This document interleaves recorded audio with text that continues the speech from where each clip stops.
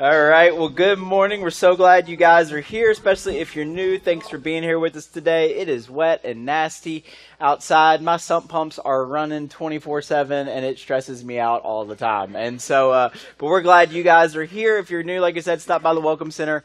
Grab a gift just for being here with us today. And so you are in a great place if you're new, or if you haven't missed a couple weeks. We're in this series called New, and we're talking about new life in Christ and what this looks like. And we've been looking at some different ideas and thoughts throughout this. One quick announcement, and most of you guys aren't affected by this. As you can tell, Journey is continuing to grow.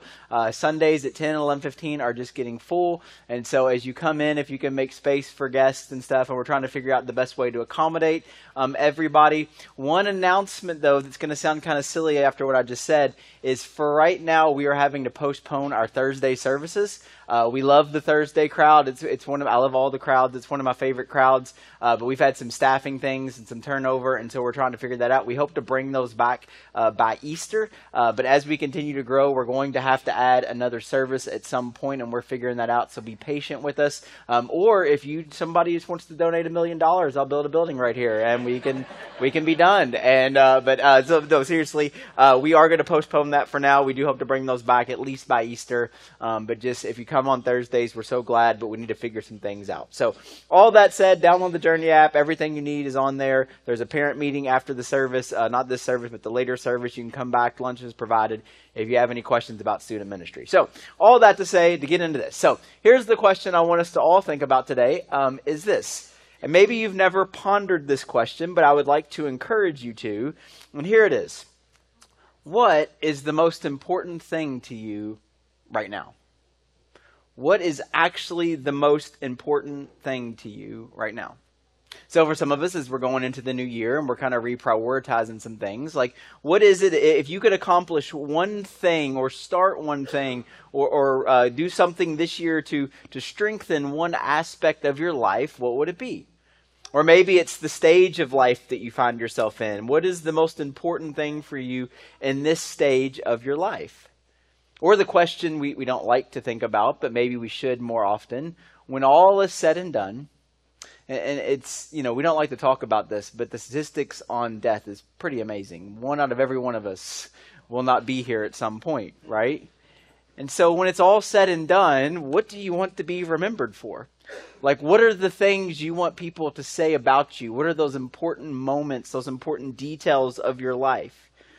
Now, the problem with those questions is, what do we want right now in this season of life? Or what do we want in this stage of life? Or what do we want when it's all said and done? The problem is, as we've been talking about, and we started on Christmas Eve, is the idea of distractions. We get distracted all the time. And there's distractions that sometimes pull us away from what we want and what's most important. Now, we know we need to focus on something, but then something pops up or something distracts us. A few years ago, we were dealing with some issues with our daughter, and so we tried all these different things, and eventually we got to the point where we're sitting down with her doctor, and we're talking, and the words ADHD come up, right? And so, we're talking through that and figuring out what our best options are. And so the doctor is kind of going over the list of like all of the symptoms of ADHD. And as they're going over the list of all the symptoms of ADHD, I keep going, I got all those things. Like, and my wife is like, yes, you do. We all know. We've heard you before. And so I'm easily distracted all of the time. Now, here's the thing, and we get distracted, and some of us, we can't help it, and we're easily distracted, and some of us, we allow these distractions. But here's the problem, okay? And here's the statement. The things I get distracted by are never as important as the thing I get distracted from. You ever think about that? The things, and I know in the moment it's easy to say that, right now, but when we're going through it, but just remember, the things you get distracted by are never as important as the things you get distracted from, and this is true.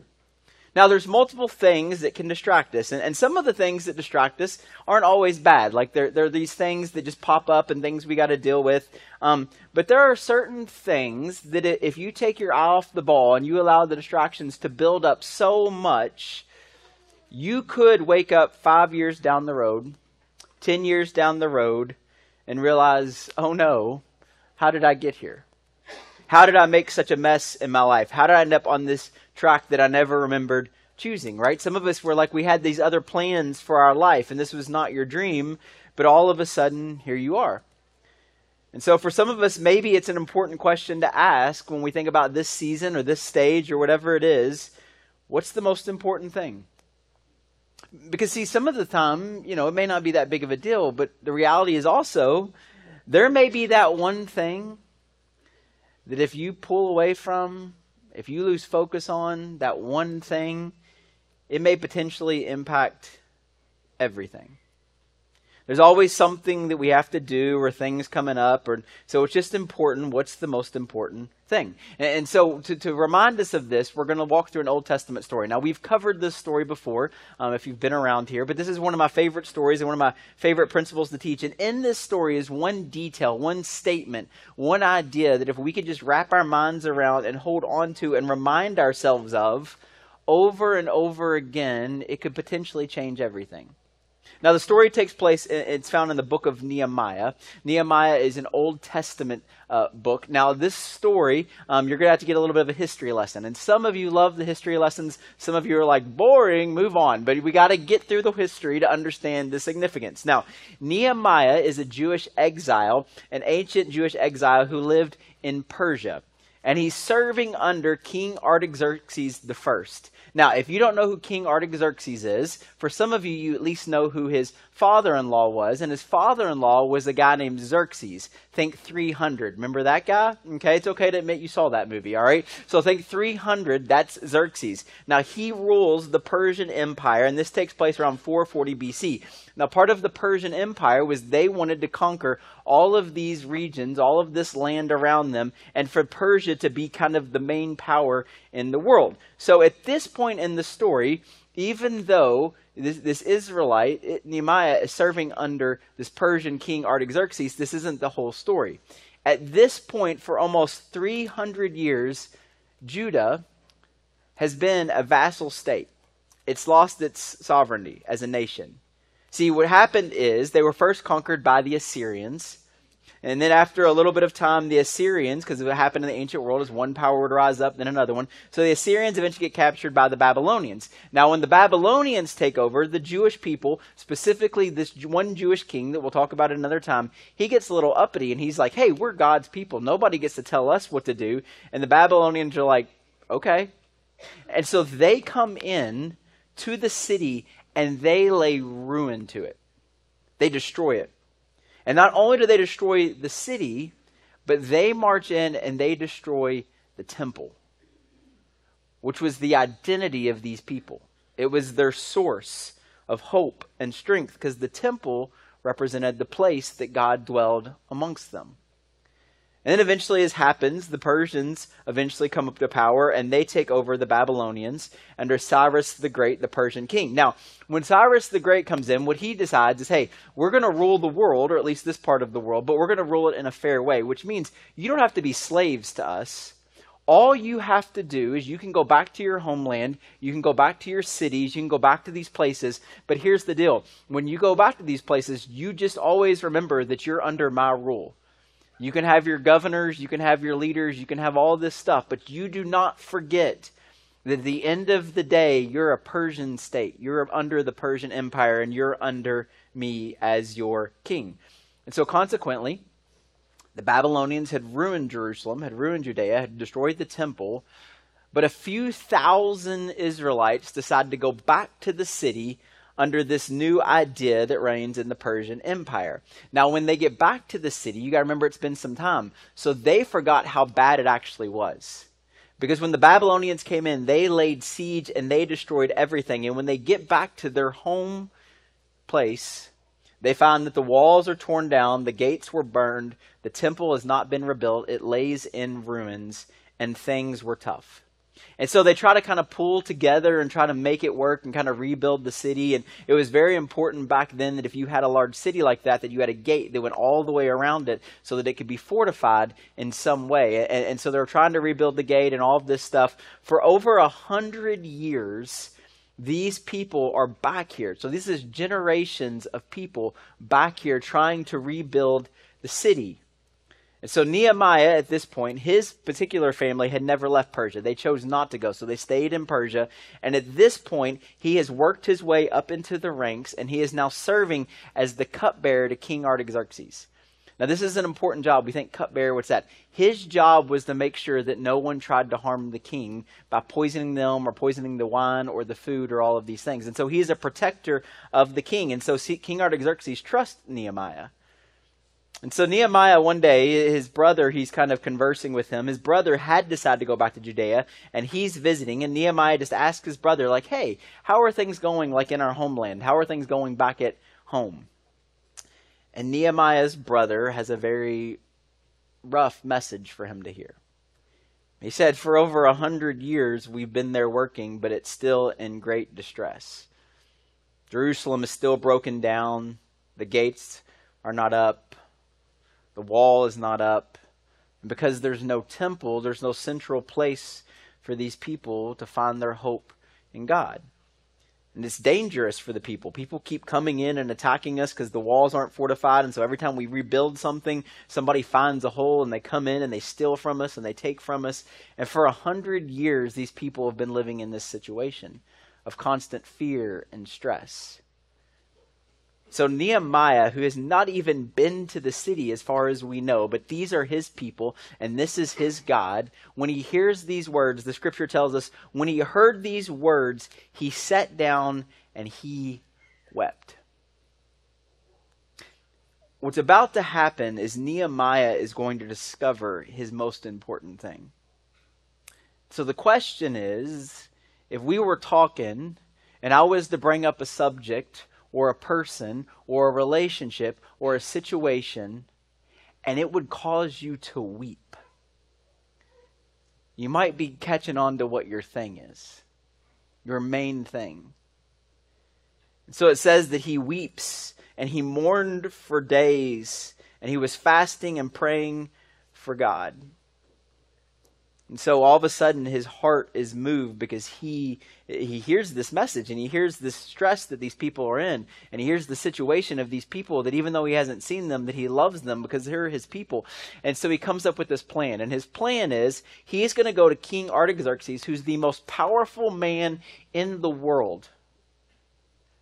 And he goes up to him and he says, hey, King, Xerxes, or can I call you that? Can I call you Z? Whatever. Can I call you X? What we can call you? And so he goes up to him and he's like, hey man, I was thinking, I'd like some time off. Oh yeah, you're a great servant. Like how much time do you want off? Like a really long time.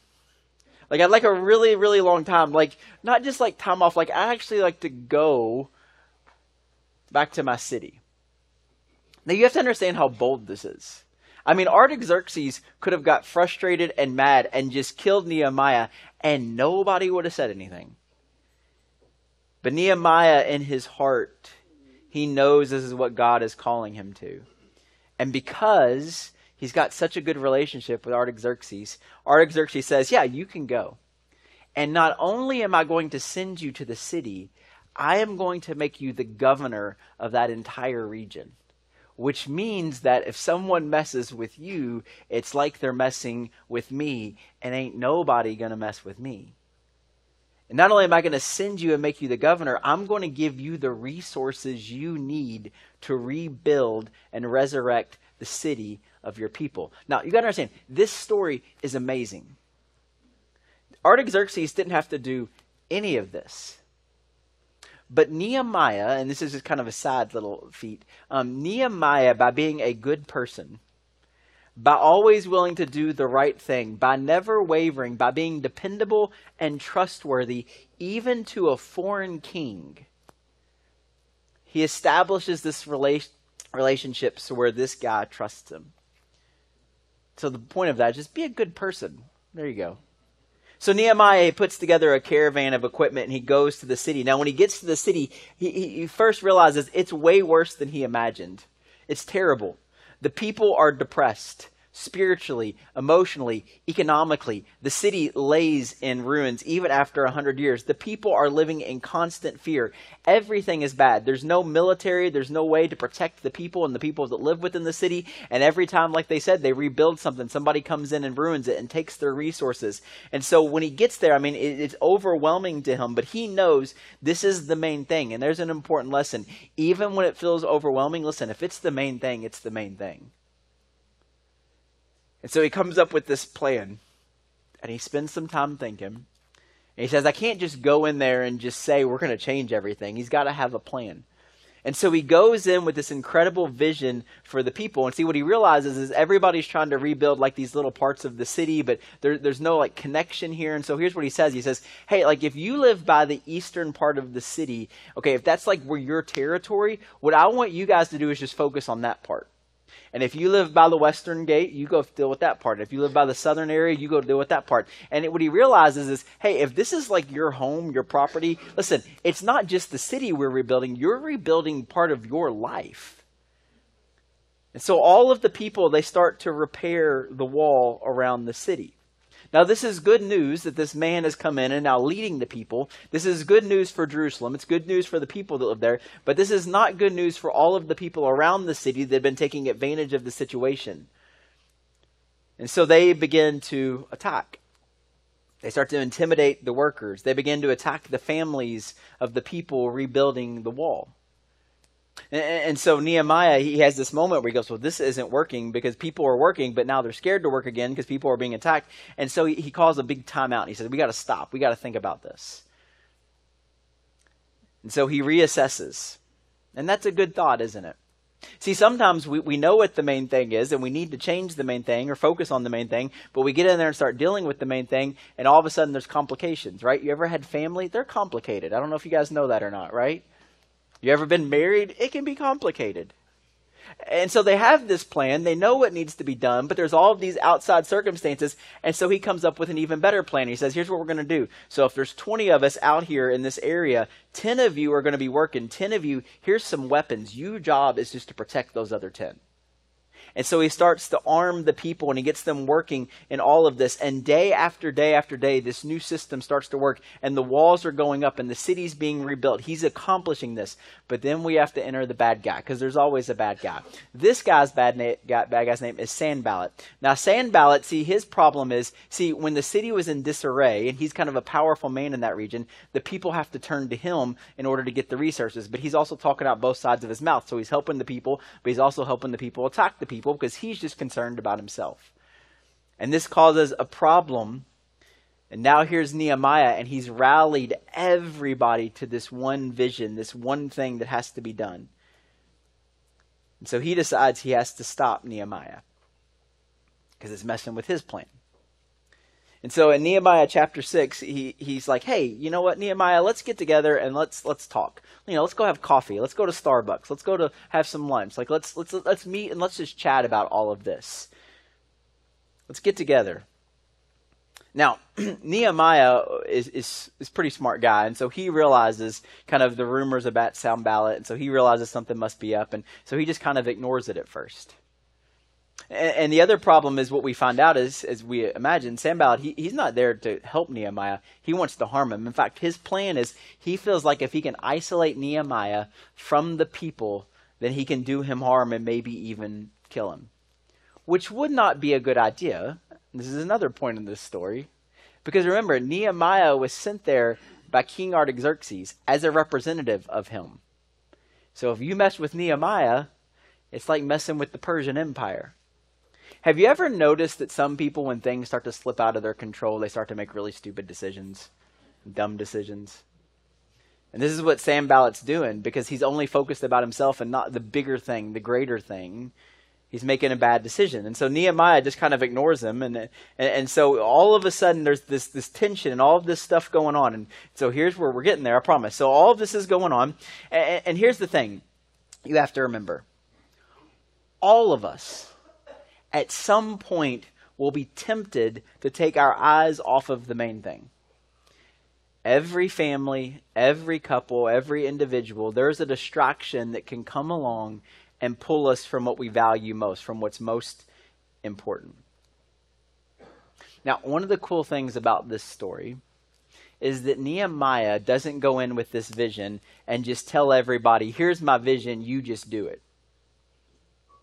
No, Nehemiah is not just going to talk. He's going to show people his passion. And so while Nehemiah is giving assignments to everybody, he also gives himself an assignment. So here he is, this great leader who's changing all of this. And not only is he just telling people, he's literally up on the wall working himself. He's decided, I'm not just going to say this has to get better. I'm just not going to tell people it has to get better. He realizes he has to do it. See, parents, because we're talking about child dedication, or husbands or spouse, use it whatever context. Do you know the expression, do as I say, not as I do? Just so you know, that doesn't work ever. And the history of it is horrible. And so Nehemiah is like, I'm not just going to say things, I'm going to do it. And so Sanballat, he knows where he's at. He's going to be up on the wall. So he sends these messengers. And so imagine this scene. These messengers from Sanballat come up to Nehemiah, who's up on the wall. And Nehemiah is looking down at them as he's actually up there physically on the wall, doing the thing that's most important to him, that God has called him to.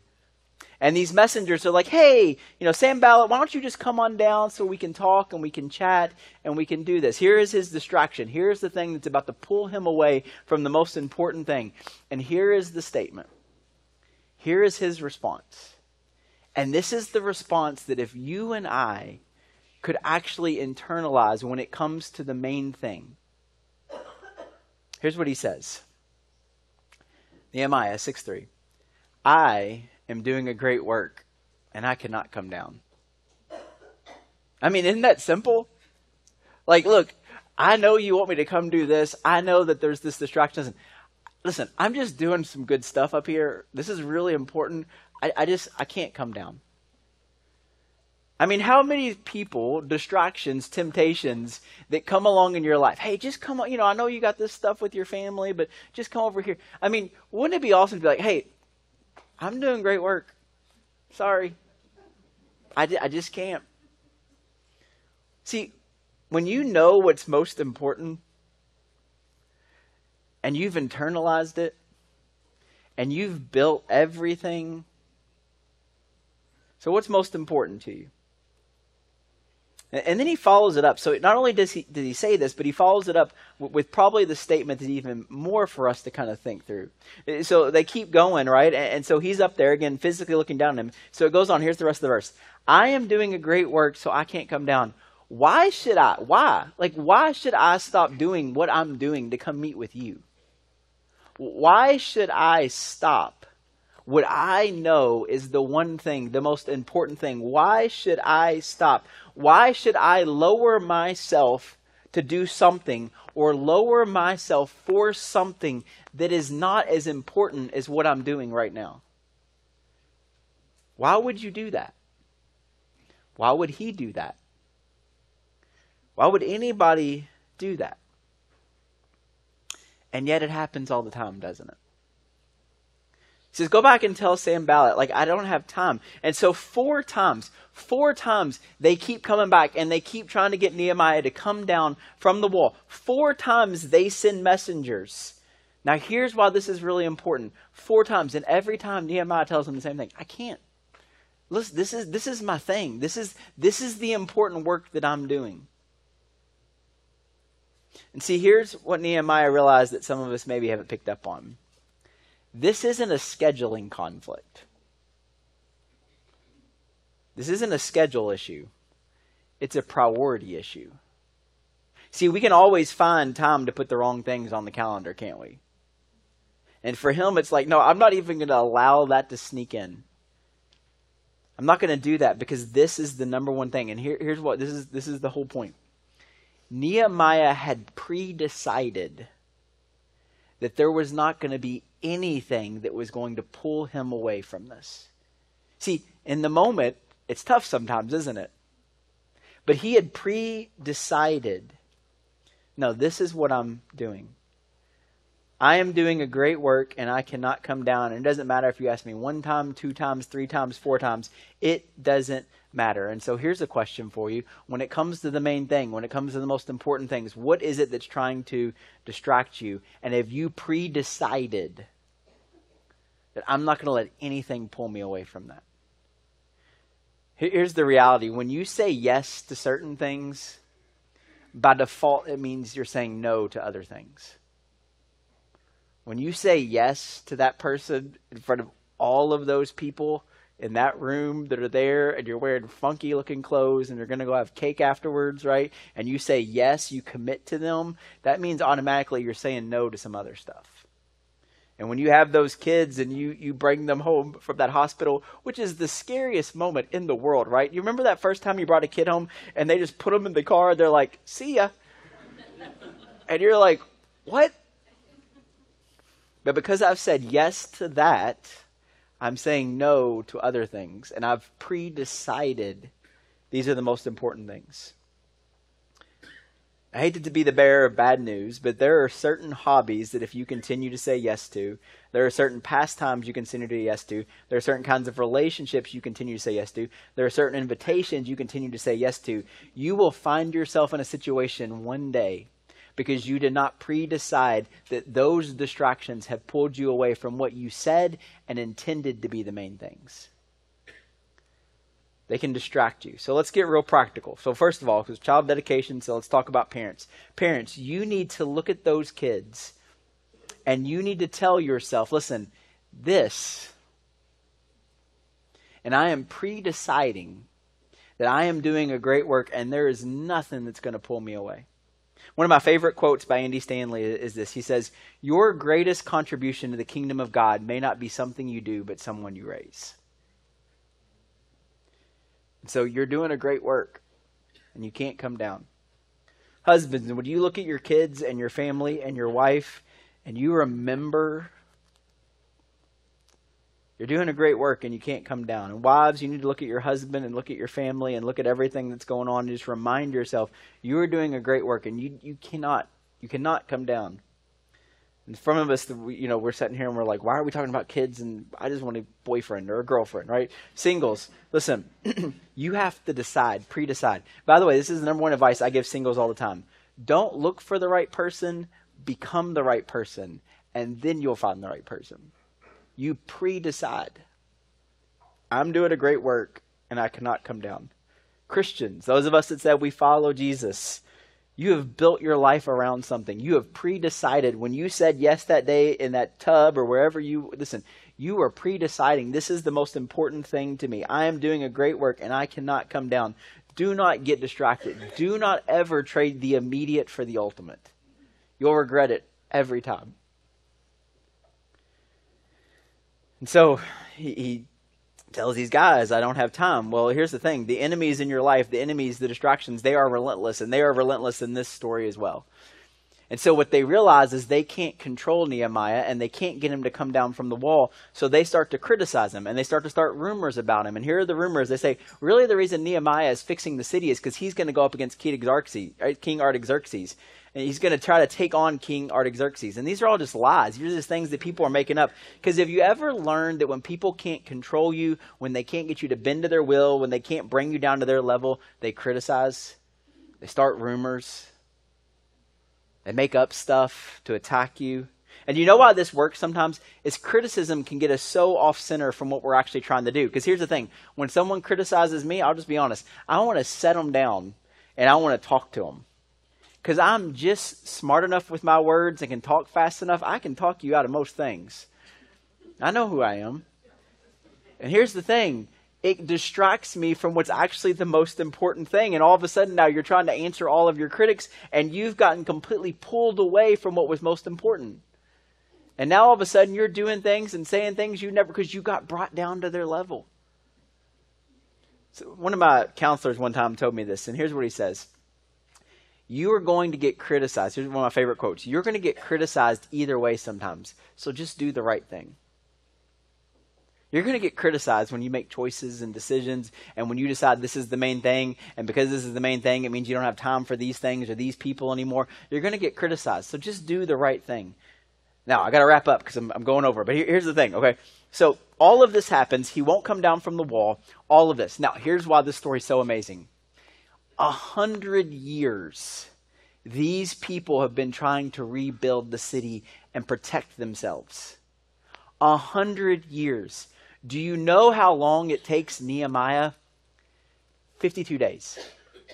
In 52 days, One man, focused, determined, led by God, who says, this is the main thing and nothing's going to pull me away. In 52 days, he accomplishes what it took the other people over 100 years to even start.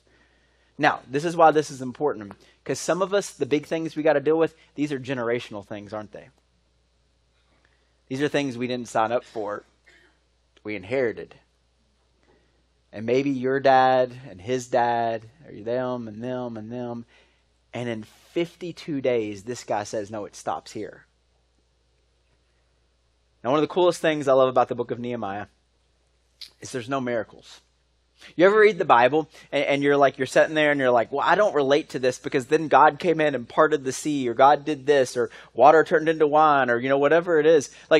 So we're always like, well, I can't relate to this because Jesus showed up or God showed up and did this miraculous thing. Do you realize in this story of Nehemiah, there are no miracles? It's literally one guy who feels what God is leading him to, what he's been called to, and he just prioritizes it. He just says, this is the main thing, and I'm not going to be distracted by it. I'm not going to let the criticisms get to me. I'm not going to let the rumors get to me. I'm not going to be distracted. This is what God wants me to do. He knew it in his heart. So as you start a new season or you think about your future, here's the question. What is your city wall? What is the most important thing to you right now that you know without a shadow of a doubt that God is calling you to? Is it your kids? Is it your family? Is it yourself? Whatever it is. And here's the other question. What obstacles do you need to remove? What things do you need to silence out? What things do you need to eliminate? Who do you need to eliminate? And let me be clear, not literally. Do not eliminate anybody, okay?